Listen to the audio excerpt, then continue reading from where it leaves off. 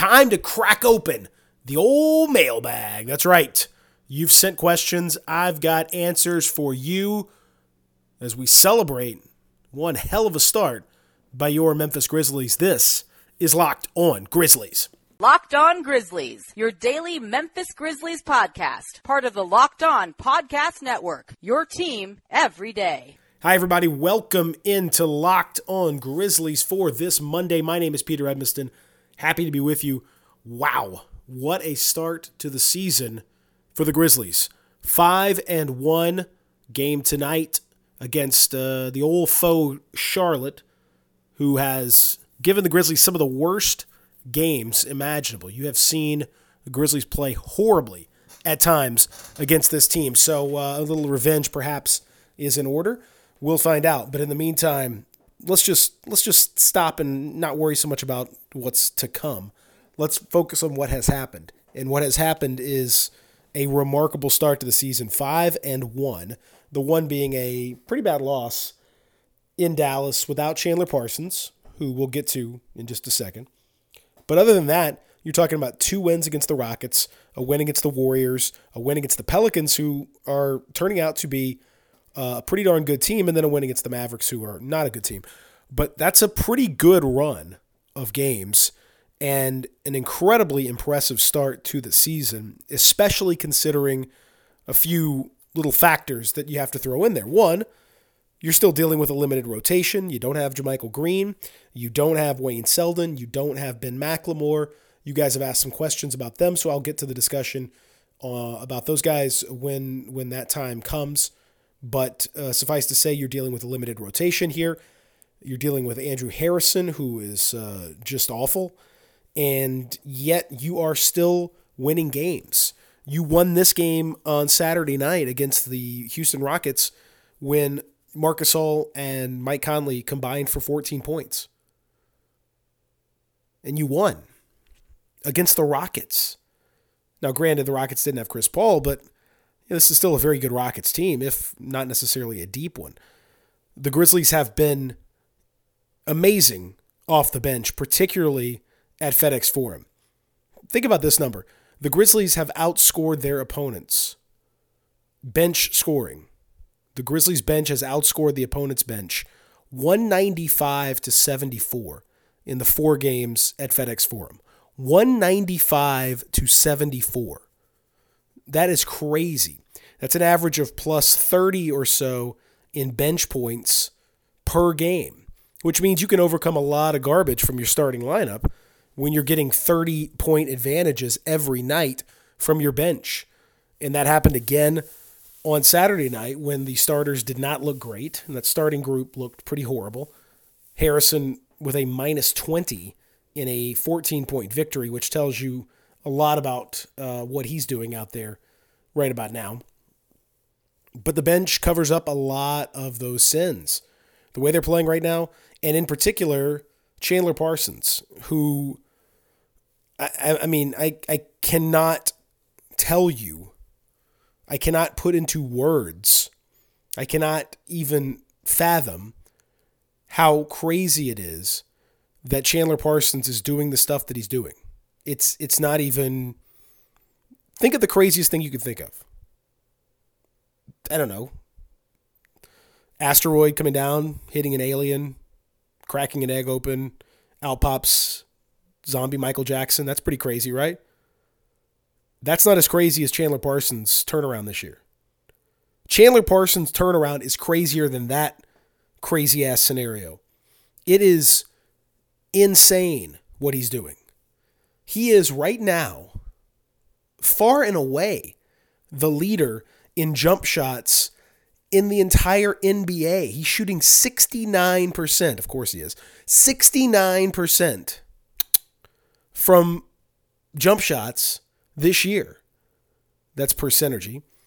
That is a full 8 percentage points ahead of Nemanja Bjelica, who is second at 61%. This is among all players who have taken at least 5 jump shots. So, you're talking very small window to qualify because we have just started the season. But even if you take out the non-qualifiers, no one's really in that neighborhood. No one's there. 69% on jump shots, which if you throw in the amount of threes that he's hit, his effective field goal percentage is like at almost 100. He's averaging nearly 2 points per possession when he takes a jump shot.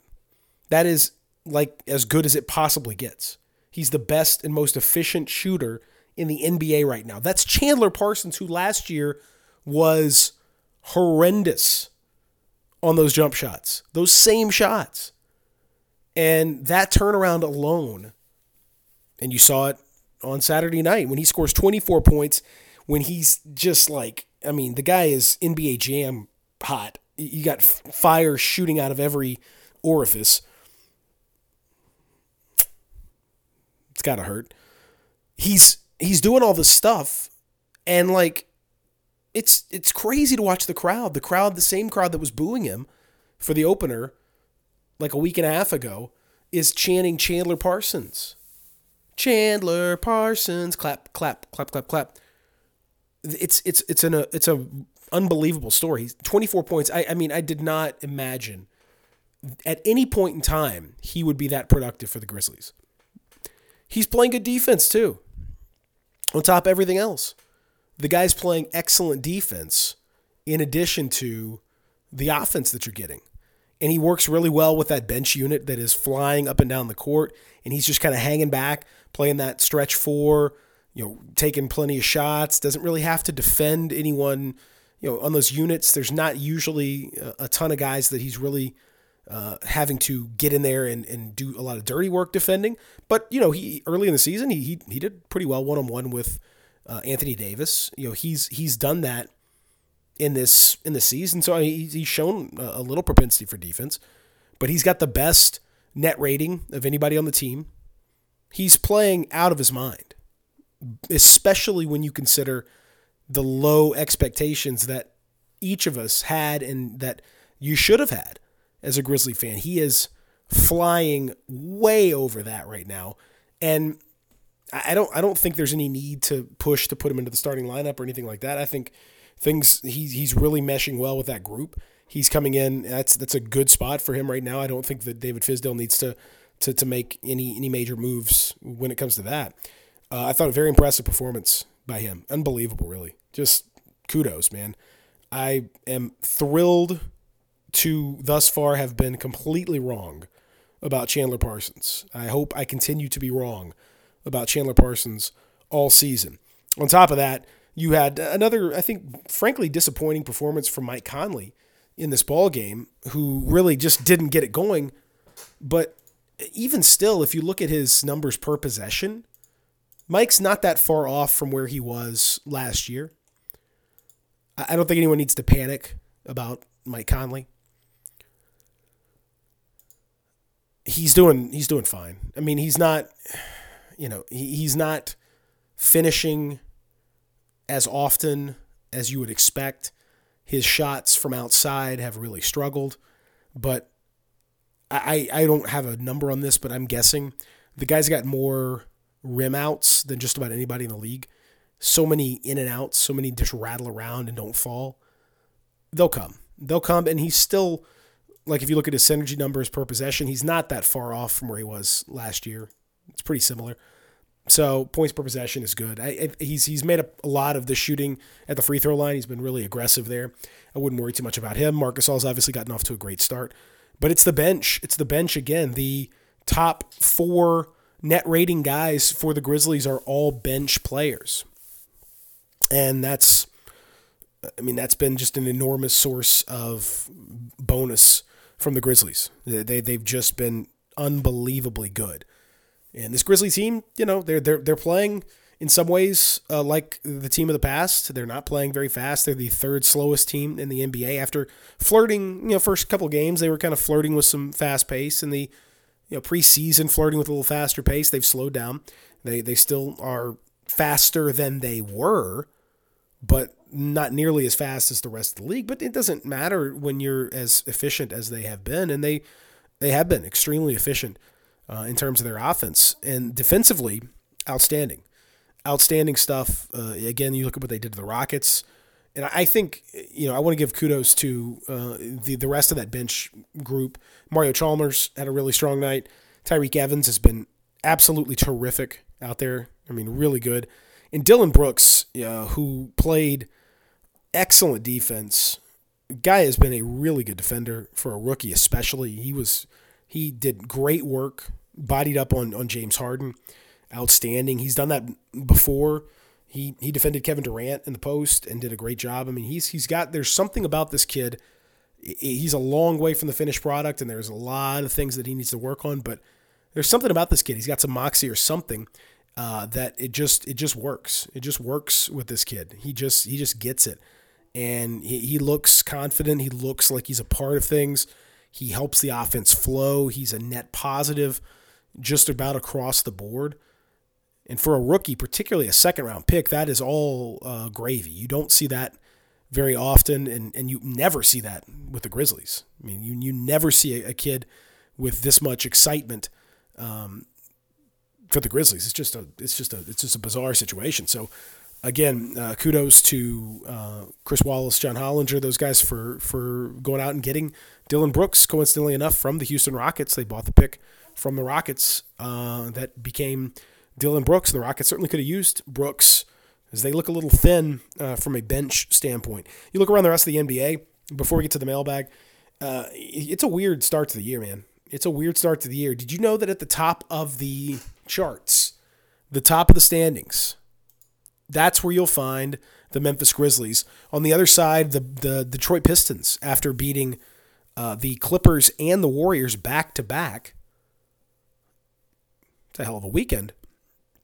The Pistons are atop the East. The Grizzlies are atop the West. And that would be a hell of a finals. And right behind, not far behind, just a half game, the Orlando Magic, who make their way to FedEx Forum on Wednesday night in what is clearly a potential finals preview. Tonight, the Hornets are in town. Can't look past them for that big finals preview game. But it's weird because you look down, the Cleveland Cavaliers, for example, not even in the playoffs right now. Same record as the Nets, and they've lost to the Nets already. They got killed by the Knicks yesterday. They got killed by the Pelicans on Saturday. The Spurs lost by 30 to the Magic. We're in strange times. We're in very, very strange times. I mentioned the Warriors losing to the Pistons. The Warriors are in 6th spot right now in the Western Conference. The Thunder are out of the playoffs, technically. Everyone is 3-3. There's like 5 teams that are 3-3. The only things that are consistent, the Kings, not very good. Mavericks, not very good. Suns, not very good. Lakers, not very good. Mildly entertaining. Hawks and Bulls also suck. And that's about it. Everybody else, there are wide ranges of variance you could see with the rest of the East and the West. It's very early, but you know what? Just treasure the moments when your team is on top of the Western Conference, because those moments don't last very long. We'll take a short break, come back, and have the mailbag. That's right. We're going to open up.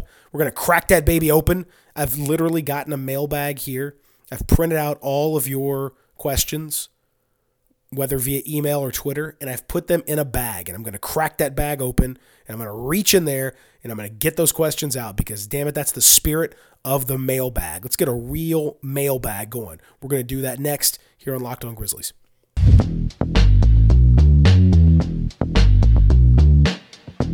Got to tell you about our friends at Outdoors Inc. Outdoors Inc. And this weekend, certainly in the Memphis area, it was cold. It was really legit cold. And I'll tell you this, on Friday night, I also happened to call play-by-play for high school football. You may not know that if you listen to the podcast, but I had to do it outside in the rain in like 35-degree weather. That was cold. It was really cold and windy and all of that. And I was so glad that I had my jacket that I got over at Outdoors Inc. This sucker is insulated. This sucker was waterproof. So I was out in the rain. The rain was just kind of sliding off of me. It was insulated, so I was as warm as I could possibly be considering the circumstances. And I was standing outside in a cold, wet, rainy situation for, 2.5 hours on the air. So I can't go anywhere. I got to stand out there and do this game. That's where you got to get the right gear. And that's where Outdoors Inc. can help you with that right gear, can help you feel good, can help you look good, and in my case, can probably keep you from getting hypothermia or pneumonia or something. By standing out there, you're going to be out in the cold and around this time of year. You're going to be taking your kids trick-or-treating. You know what? It's going to get cold. Make sure you've got a jacket that works. Make sure you got outerwear that works. Make sure you got insulated clothing that works. You're going to go hunting in this kind of weather. You're going to go out fishing in this kind of weather. You're going to go out and just do anything. You're going to run. You're going to kayak, whatever it is. Some of you guys are crazy. Go get your gear at Outdoors Inc. They're just as crazy as you are. They will love to help you. And if you use the promo code LO Grizzlies, that's LO Grizzlies at OutdoorsInc.com, you are going to save yourself 10% off your entire order. That's right, 10% off your entire order with promo code LO Grizzlies at OutdoorsInc.com. They got 5 Memphis area locations, including Jackson, and the website OutdoorsInc.com, with the promo code LO Grizzlies.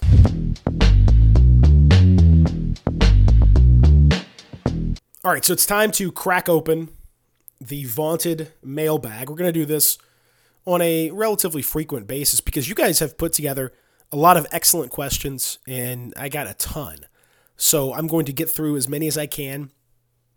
Those of you that emailed, I'm going to read select portions of your email. Probably not going to read the entire thing. Some of you had some really long ones, which were great. I read them all, but I don't know if I want to read every word of that email aloud here on the podcast, but we'll get to the relevant stuff.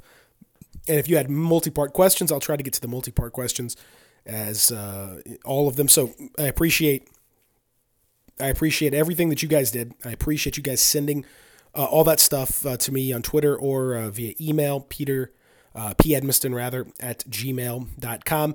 Forgive me for my voice. I've been sick all weekend, so I'm trying to get through it. If I sound a little raspy or a little hoarse, or if I cough or something like that, I'm going to do my best not to, but just bear in mind I've been a little under the weather this weekend, so I'll do the best I can. Okay, so let's start the old mailbag. Let me crack that baby open.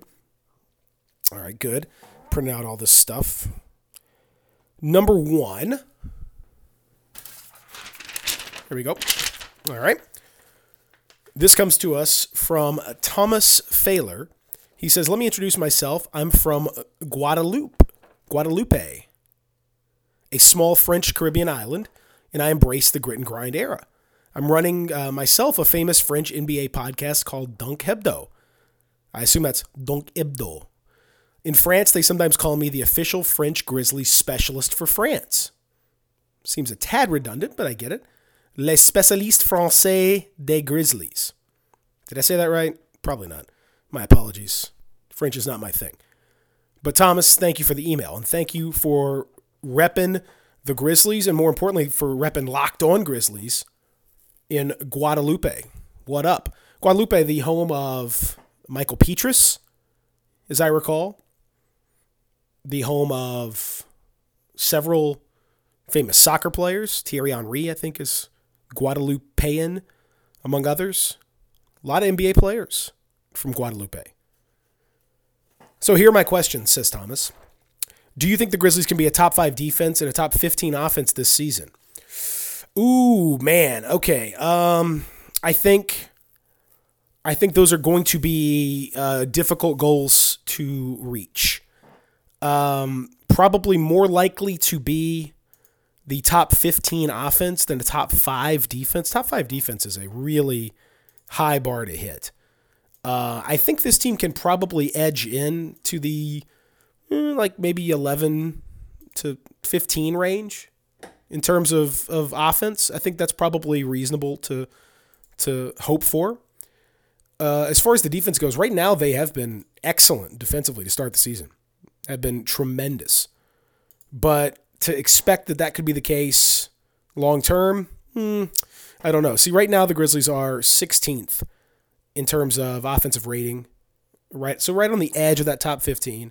They are 8th in defensive rating, and they've had a really good start to the season. They're still 8th defensive rating. They're a little better if you look at per possession numbers, synergy, depending again on what you go by. And there's, around the league, there's different ways to chart defense. They're fifth in per possession synergy defense. Which way do you go? I don't know, but I think that's probably more likely to be the top 15 offense than the top 5 defense. Very lofty goals, and should they get there, they will be excellent. He continues. That's question 1 from Thomas. Question 2 from Thomas. He says, I'm on Jarrell Island since day 1. I thought you were on Guadalupe. Maybe Guadalupe is Jarrell Island. I think he can really be a guy that we can count on for the future of a modern era. He's got problems with not fouling, turnovers, finishing at the rim. He says, I know that's a lot. That is a lot. You're right. But if he can improve those, he can be really good. Do you think that you can forget the old Jarrell and only base the improvement curve on the training camp Jarrell? Well, you cannot just forget the old Jarrell. You can't forget the old anything. Like Chandler Parsons, all that stuff, you can't forget the old version of your players. You can hope that version is gone, but you can't just completely wipe that away.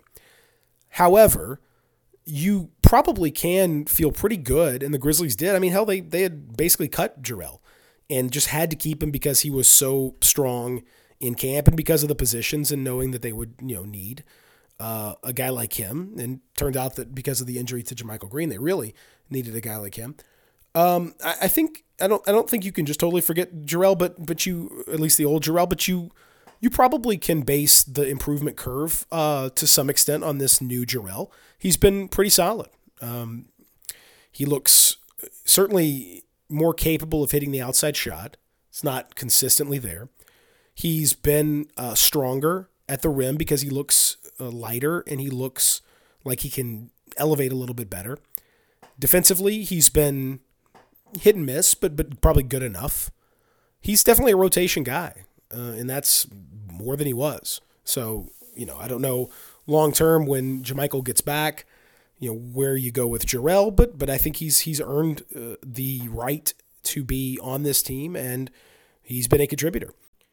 The final question from Thomas is about the Grizzlies' first-round pick in 2019 that is owed to Boston, but it is protected 1 through 8 in 2019 and 1 through 6 in 2020, then unprotected in 2021. Thomas wants to know, should the Grizzlies keep it until it's unprotected, which would mean, of course, that you would have to tank and somehow get yourself next year to be one of the worst 4 teams in the league because of the way that the lottery would go, or should you go hard and make sure that it conveys in 2019, even if you miss the playoffs and you give up a pretty high pick? Yeah, I mean, I think at this point, the way things have started this year, again, unless you have some really bad injury luck or something in the offseason, otherwise, I think you feel pretty good about the core that you've got. You would think that that's going to convey, if you play your cards right, if everything goes well, you convey that pick, and it's like a mid-first kind of thing, like an 18, 19, 20, something like that. And you live with it, and it's not ideal. You'd love to have your first back, but that's just the way that it goes. And then you're good to go from that point on. You're back to your normal picks. If you get bad injury luck, then maybe you do tank and try to hang on to that pick. But based on where you're at right now, and Mike and Mark both look good and look like they're going to be good for the next couple years anyway. So you may as well go ahead and try to keep that window open as much as you can. Grizzlies France with an email at GrizzliesFR, another French connection. I feel honored. Thank you. Merci. He says, how do you explain this incredible lack of focus against bad lottery teams? It happens every year in spite of the veteran leadership that the Grizzlies have. Said Mark and Mike, and then, of course, you have Fizdale and Mario Chalmers who have won championships. Says, thanks for the pod. I listen every day. Thank you for listening.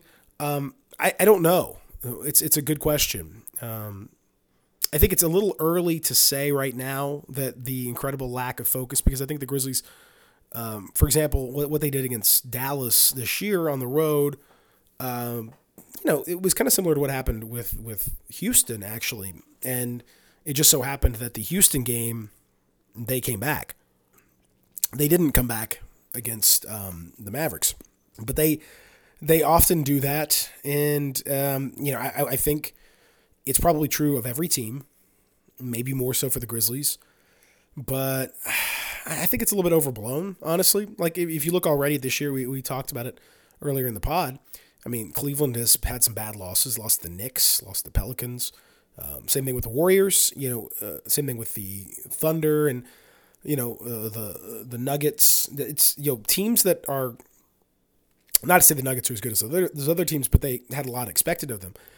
I think it's the NBA, honestly. So it has not been ideal for the Grizzlies, and I think at times it has cost them seeding, but I don't think it's necessarily anything worse for them than it is for other teams around the league. Thank you for the question. This one comes to us from Pankaj Sharma, who says, and this is well set up, so I'll read a little bit here. Pankaj says, we've known for years that despite the strengths of Core 4, it was also their inconsistent play that led to downfall in many games to under 500 teams. That's referring to the last question. He says Conley is still exhibiting the same trait so far, although Gasol showing more consistency. I think Conley's a step slower and seems to have gained weight, aside from his hair. Now, come on, the hair is not that heavy. The question is after that, and let me comment on that for a second. I don't think so. I don't think Mike Conley's a step slower. I don't think he's gained weight, or at least negative weight. He may be a bit stronger, but I don't think that's adversely affected his ability to be quick. He looks as quick to me.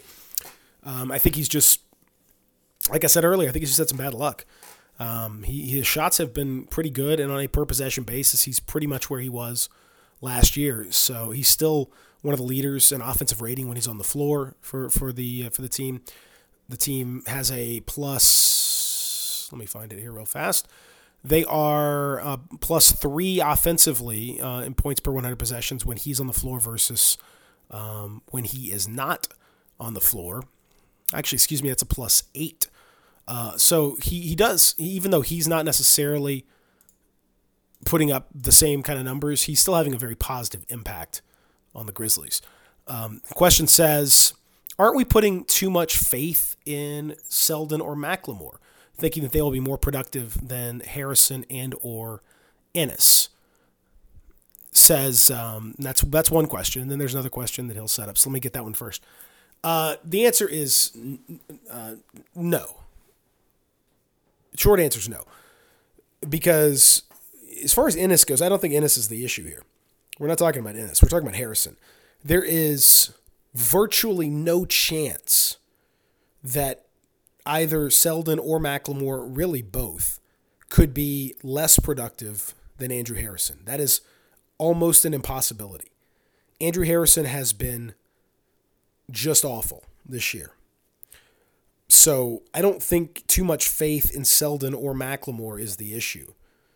They will be, by almost just sheer dint of being out there and playing, they will be better than Andrew Harrison has been this year.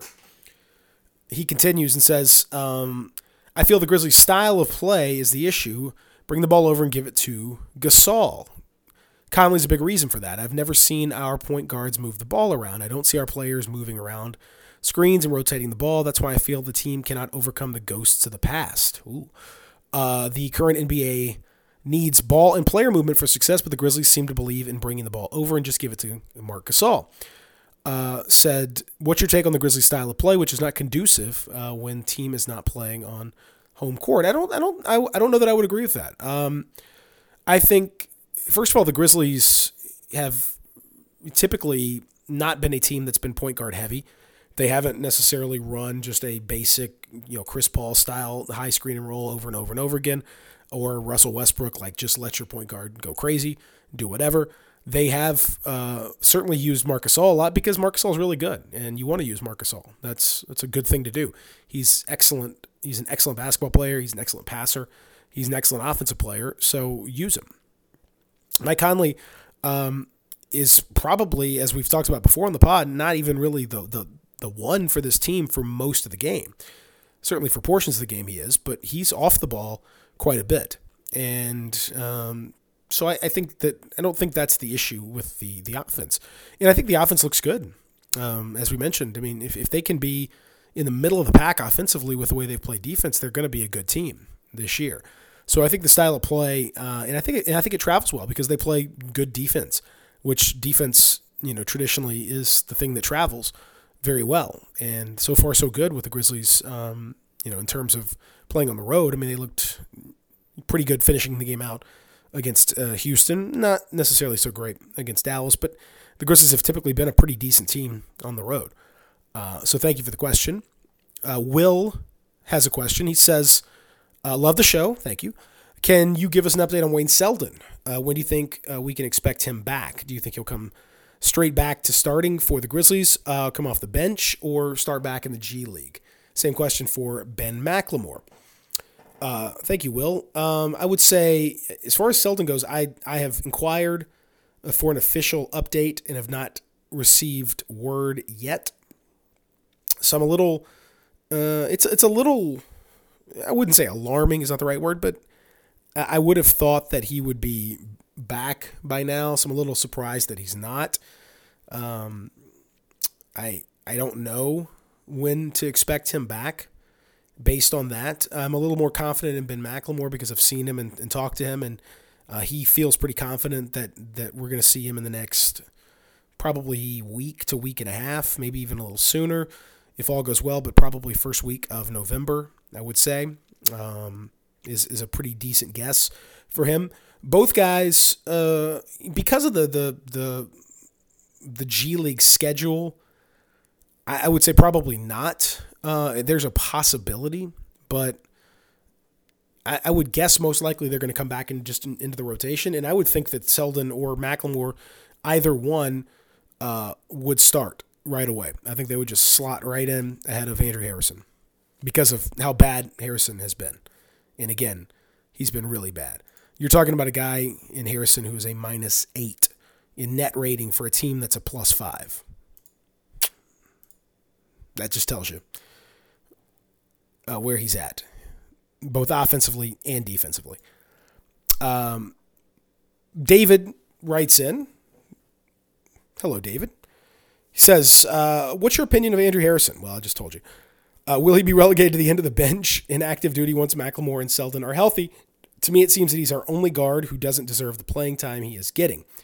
One part of me thinks Fizdale is in love with this dude because he always offers up so much support to him.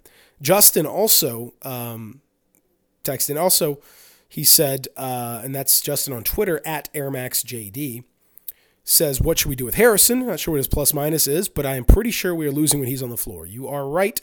The plus-minus, as I mentioned, in terms of points per 100 possessions, he's a -8. He was -20 the other night in that one game, So to reference kind of what we talked about earlier, I think Harrison is a guy that has maximized what is a pretty limited set of skills.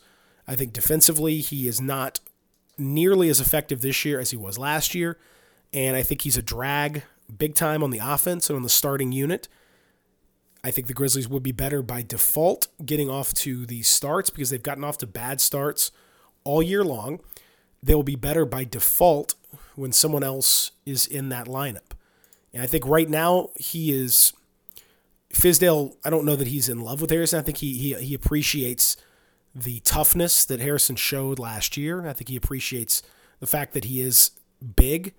Physically, he's just a big guy, 6'6". He can defend, switch, no problem, defend multiple positions. That is important to Fizdale. But the offensive stuff is a real drag, and I think it's dragging a whole lot down. I think as soon as those guys come back, I think Harrison is relegated to the end of the bench. Would not even shock me if he gets cut for a roster spot, as you probably expected towards the end of training camp, depending on who's out there and what they need to do. Just that I think he's not shown enough to me to keep him around. But he's a good teammate. The teammates like him, and that matters. That matters a lot. I just don't think there's much hope there long term. Okay, so now to the Twitter questions. Nureli. There's no good way, for the most part, to say Twitter handles, Twitter names. You just sound stupid every time, so just forgive me if I mispronounce or butcher your name or just sound dumb. I'm doing my best, I promise. Say them out loud. It's a trick. Nureli, at Nureli0728 on Twitter says, could Parsons have some positive effect in the playoffs this year? Forget the playoffs. He's got positive effects right now. Guy's the best plus-minus guy on the Grizzlies team. He's the best defensive rating guy on the Grizzlies team. He's the, as I said, he's the most efficient jump shooter in the NBA by a mile. He's having a really positive effect. I'm as shocked as you are, Nureli, but absolutely, he is. DB, just DB, at OkiTech623 says, have you or anyone else asked Marc Gasol his feelings on what's happening in Catalonia? Haven't seen anything and am curious. Good question. Thank you for it. The independence situation, they have declared, I guess at this point, something of independence, but there's quite a bit of controversy about Catalonia and whether they can even do that and where that stands in the Spanish Constitution. It's a bit of a mess. And Marc, of course, his family, they are Catalonian. They are from the Barcelona area. So it is something that is very close to him and Pau and his whole family. I have asked Marc about this, and I have talked to him pretty extensively about it. And out of respect to him, because he's not made this public, and I'm not going to be the one that does it. I'll just keep that. He's to between us for now. But yes, he has been asked about it. He is asked about it a lot, as you would expect, certainly by the Spanish and Catalan press, and it has affected the national team is that's a big thing for him. And, there are people from Catalonia on there. There are also people, from the rest of Spain, the Madrid area. There's, it's a whole thing. And so, yes, we've talked about it. I don't want to be the one to say his words for him or anything like that. So he can do that when he feels up to it. But I can tell you this. He also he doesn't want to talk about it publicly very much because he feels that it's not his place to do so. He says, one of the things that he has said is that he's not a politician, so he doesn't feel that it's appropriate for him to weigh in on that sort of thing. So I'll just kind of leave it at that. But yes, maybe he'll say more. I hope he will, because he has a lot of interesting things and interesting thoughts, as you'd imagine, on something like that. Sean Harrison, at Sean Harrison 74, he writes, do you agree with Conley playing off the ball so much? And do you feel like it's helping or hurting the offensive flow and decisions? It's a good question. Yes, the answer is yes. I think it's the right way to go. Conley is one of the best. He was one of the best jump shooters in the league last year. He was one of the best guys coming off screens last year. He was one of the best catch and shoot guys last year and still is. So in order to get that kind of stuff coming off screens, catch and shoot, that kind of thing, you have to play off the ball. So that's another part of the reason why Andrew Harrison has played, because you need a ball handler out there to play the one so Conley can be the two. But yeah, I don't think it affects the offensive flow and decisions. And I think, you can tell at the end of games, generally speaking, when push comes to shove, Mike is on the ball and they run, that 1-5 pick and roll with he and Marc. That's a bread and butter play. They run that all the time in crunch time situations, and then whatever, they do off of that. There's lots of different things you could do off of that, but they run that. And Conley ends up being the one most of the time. And that's what I actually asked Mike about that and said, are you even a point guard? And he said, well, towards the end of the game I am, which is true. He is. So I don't know. I think it's okay. I think it hurts to some extent to have to play a guy like Harrison for the extra ball handler, but if you can find a situation where you can get somebody else out there that's a little more productive and can still play that role, then I think it's good to have Mike Conley off the ball. I think it's the right thing to do because of his shooting ability. Grizzlies don't have enough of those guys to shoot the ball. Master of Mustaches at Master O Mustache says, was the Chandler Parsons JJ Barea jump ball a great moment in franchise history or the greatest moment in franchise history? Tough one. I would say merely a great moment in franchise history. The finest moment in big on small action or small on big for the Grizzlies was when Earl Watson blocked Sean Bradley. That is indisputable. It's incredible. It was amazing. And Earl should go back and watch it because I'm sure Earl is feeling a little low right now after what's happened in Phoenix. He certainly didn't have a great 3-game season. But it'll make you feel better, Earl, if you go back and look and go to YouTube, look at Earl Watson blocking Sean Bradley. It was absolutely incredible. I remember it like it was yesterday. It was at the Pyramid, and it was really special. You're talking about what is that, a 1.5 foot difference? Sean Bradley was terrible.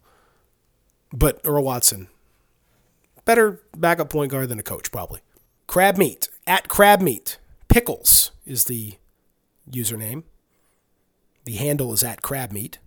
I love both of those. As a name, I don't care for pickles as a food. I do like crab meat as a food. But I like the name Pickles. Reference to Tommy Pickles, based on the Avatar, which, of course, is Rugrats. And who among us doesn't love Rugrats or didn't love Rugrats back in the day? So, kudos. Anyway, at Crabmeat says, does the new criteria for shooting fouls encourage fouling on the drive too much? Any opinion on the change? Refs seem more involved, in my opinion. It's too early for me to want to really delve in on refs seeming more involved. I think in general, I like the fact that they are being more vigilant on the shooting, on the fouls before the actual shot is gathered and in motion. I think that's appropriate. I as much as it helped Mike Conley, for example, to be able to curl off that screen and feel the contact and then throw up the basket, the shot to get the 3-shot foul. It was interfering with the flow of the game. And it wasn't truly representative of what that foul, a shooting foul, was supposed to be. I think these rules are more along the line of what a shooting foul is supposed to be, impeding the shot. Continuation, figuring out the timing of it is a little bit tricky at first, but I don't get the sense that the refs are overly more involved. As far as does it encourage fouling on the drive? Yeah, maybe a little bit. But again, that's part of where things have gone in the league. You eliminate, hand checks, you eliminate, much, if any, contact at all out there, and you have a bunch of guys setting screens. It's going to encourage a lot more driving, which means you're going to get a lot more fouling on the drive because you're going to have, and especially because there's lots of switches. It seems like everyone is switching a lot more. So you're going to end up with guys on the drive that are not necessarily always well equipped to handle that. So that's going to encourage some fouling too. It's too early for me. Let's check back in on this in a month or so and see where we are. But at this point in the season, I'm not overly concerned about it. Our friend Matt Herdlicka, and he's got a Patreon you can check out where he's writing some excellent stuff. If you want to throw in a few bones to him, you can find that more on his Twitter at TheRealHardlicka, or Herdlicka, I should say. Don't throw an A in there. TheReal HRDLICKA. But I appreciate Matt's stuff. Matt says, which player has most disappointed you? That is an easy one, Matt. Deontay Davis, for sure. I really had high hopes for Deontay Davis this year. And the disappointment started in Summer League. It continued through training camp, and it has continued through the season, where it appears that he's more likely to be playing in South Haven in the Landers Center for the Hustle than in FedEx Forum, where he got 2 minutes of garbage time and basically spent it putting his uniform on and then adjusting said uniform when it wasn't right. I really thought last year he showed a lot of sparks, a lot of fun stuff, a lot of neat ability, potentially defensively, the length, the explosiveness. There's just a lot of need for that kind of a guy in the league these days. And the Grizzlies certainly needed a guy like that. They haven't had anyone anywhere close to that. And he has not developed. And in fact, he has regressed. I think that's a big problem for the Grizzlies. I was disappointed by Roddy Zagoratz and what they had to do there, but no question to me the most disappointed, or the player that's most disappointed me, without a doubt, is Deontay Davis. I hope something happens on a positive note there. At Paca Flocka, Parker Fleming. Parker's a good guy. At Paca_Flocka, Paca Flocka Flame, says, does Austin Nichols have more of a future with the Grizzlies than Deontay Davis? In a related question. God, I hope not. If that's the case, then it really is bad for Deontay Davis. I am not... I hope Austin Nichols has all of his demons taken care of. I hope he can perform, but no. If the answer to that is yes, then Deontay Davis is an even bigger disappointment than we just talked about. Let's see. At A_Kegel1, fly me to Cancun. Thank you for that name. My question for the pod is, do you think Chandler Parsons and Dillon Brooks will steal MVP votes away from each other? Absolutely yes. It will be the only thing that keeps Chandler Parsons from winning MVP. Thankfully, Dillon Brooks will win Rookie of the Year going away. So, sorry, Ben Simmons. Dillon Brooks is clearly the Rookie of the Year. Chandler Parsons will finish probably, second or third in MVP, but he should be first right now. After Saturday night, certainly. Must See DC, at Must See DC, says, who's the Grizzly most likely to be traded by the deadline? I still contend probably, for a number of reasons, Brandon Wright. Though, he's more bought in, and you could see certainly a lot of positive stuff from him this year. There are some lobs that are working better. There's the dive to the basket that's working better. He's developing some chemistry with that second unit, which is nice to see. But because of the nature of his contract, the fact that I don't envision that he's going to come back, I think he's pretty superfluous to what they can do, and whether it be for a team that's just looking to squeeze out a little room this summer, or whether it's to find a guy that's a little bit better fit, I still think that he's probably the guy that's most likely to be moved by the deadline. Our friend Matt Moore, Hardwood Paroxysm, at HB Basketball, says, I have a question.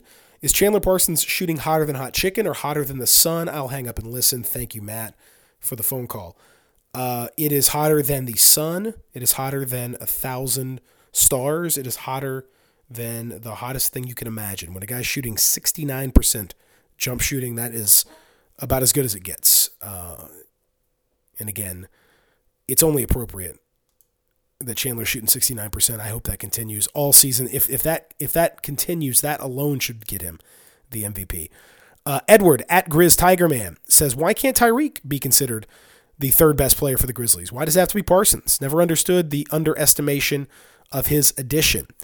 The underestimation of his addition came from the fact that you couldn't really tell which Tyreek you were going to get.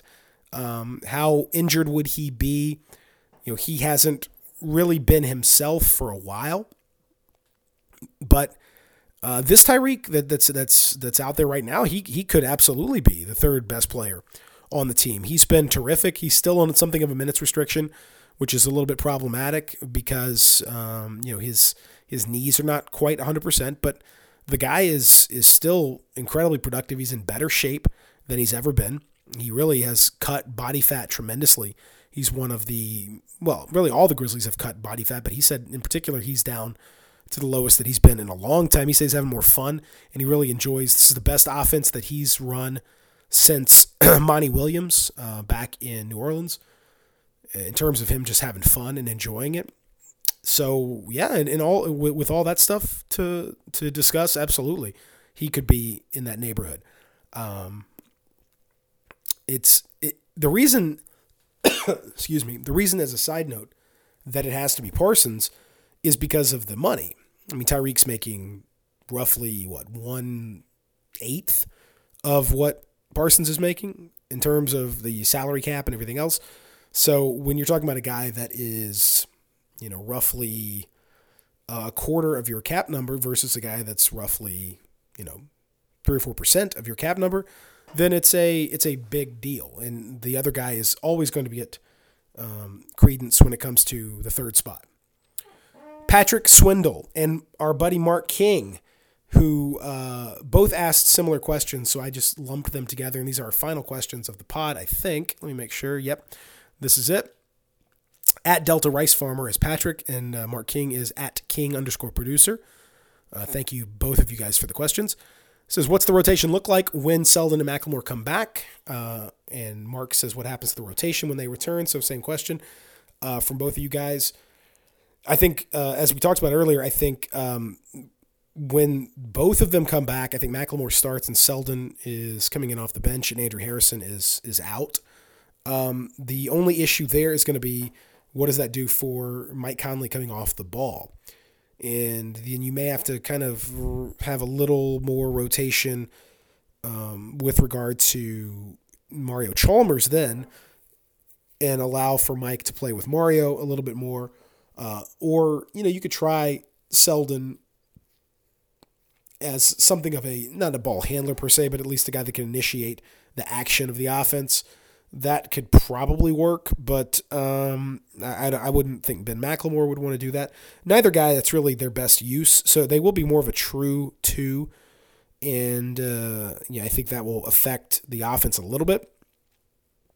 But those guys are going to come in, and they're going to immediately jump ahead of Andrew Harrison, certainly. And I think they'll play, I think you'd start with McLemore, and Selden would be part of that second unit.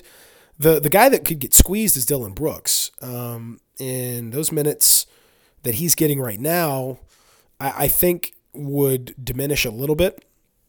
I think his overall play and the way that he's played defense especially has been encouraging and, tremendous. But as a rookie, you don't necessarily want to rely too much on him. Teams will start to adjust once they get a lot of video on a guy, so it's probably best to kind of dial it back a little bit and use him in spots if those guys are healthy. So that'd be my thought. He's the guy that's probably going to get squeezed most of all. Ennis might get squeezed too if you really want to try to make room for Brooks. Those guys are going to get squeezed a little bit, but ultimately they're both going to play because they're both ahead of Andrew Harrison. I think Harrison goes to the end of the bench and maybe out of the roster altogether. Thank you guys for all the questions. I think I got to everybody's. If I somehow overlooked your question, please send it in again and let me know, and I'll try to get back to it at another time. We'll do another mailbag in a few weeks because you guys had so many awesome questions, and there were tons. Like I said, I think I got to everybody's, but if not, let me know. Thank you, as always, for listening to the pod. Thank you for supporting the sponsors. Thank you for being such great listeners, because it really helps. Thank you for the kind words. That makes this all really special, and I appreciate what you guys say. I appreciate the reviews and all that stuff. It just helps tremendously. So thank you very much for doing that. Enjoy tonight's game against the Hornets. We'll be back with a post-game edition for tomorrow. In the meantime, everybody be safe, have fun, and enjoy the 5-1 Grizzlies here on Locked On Grizzlies.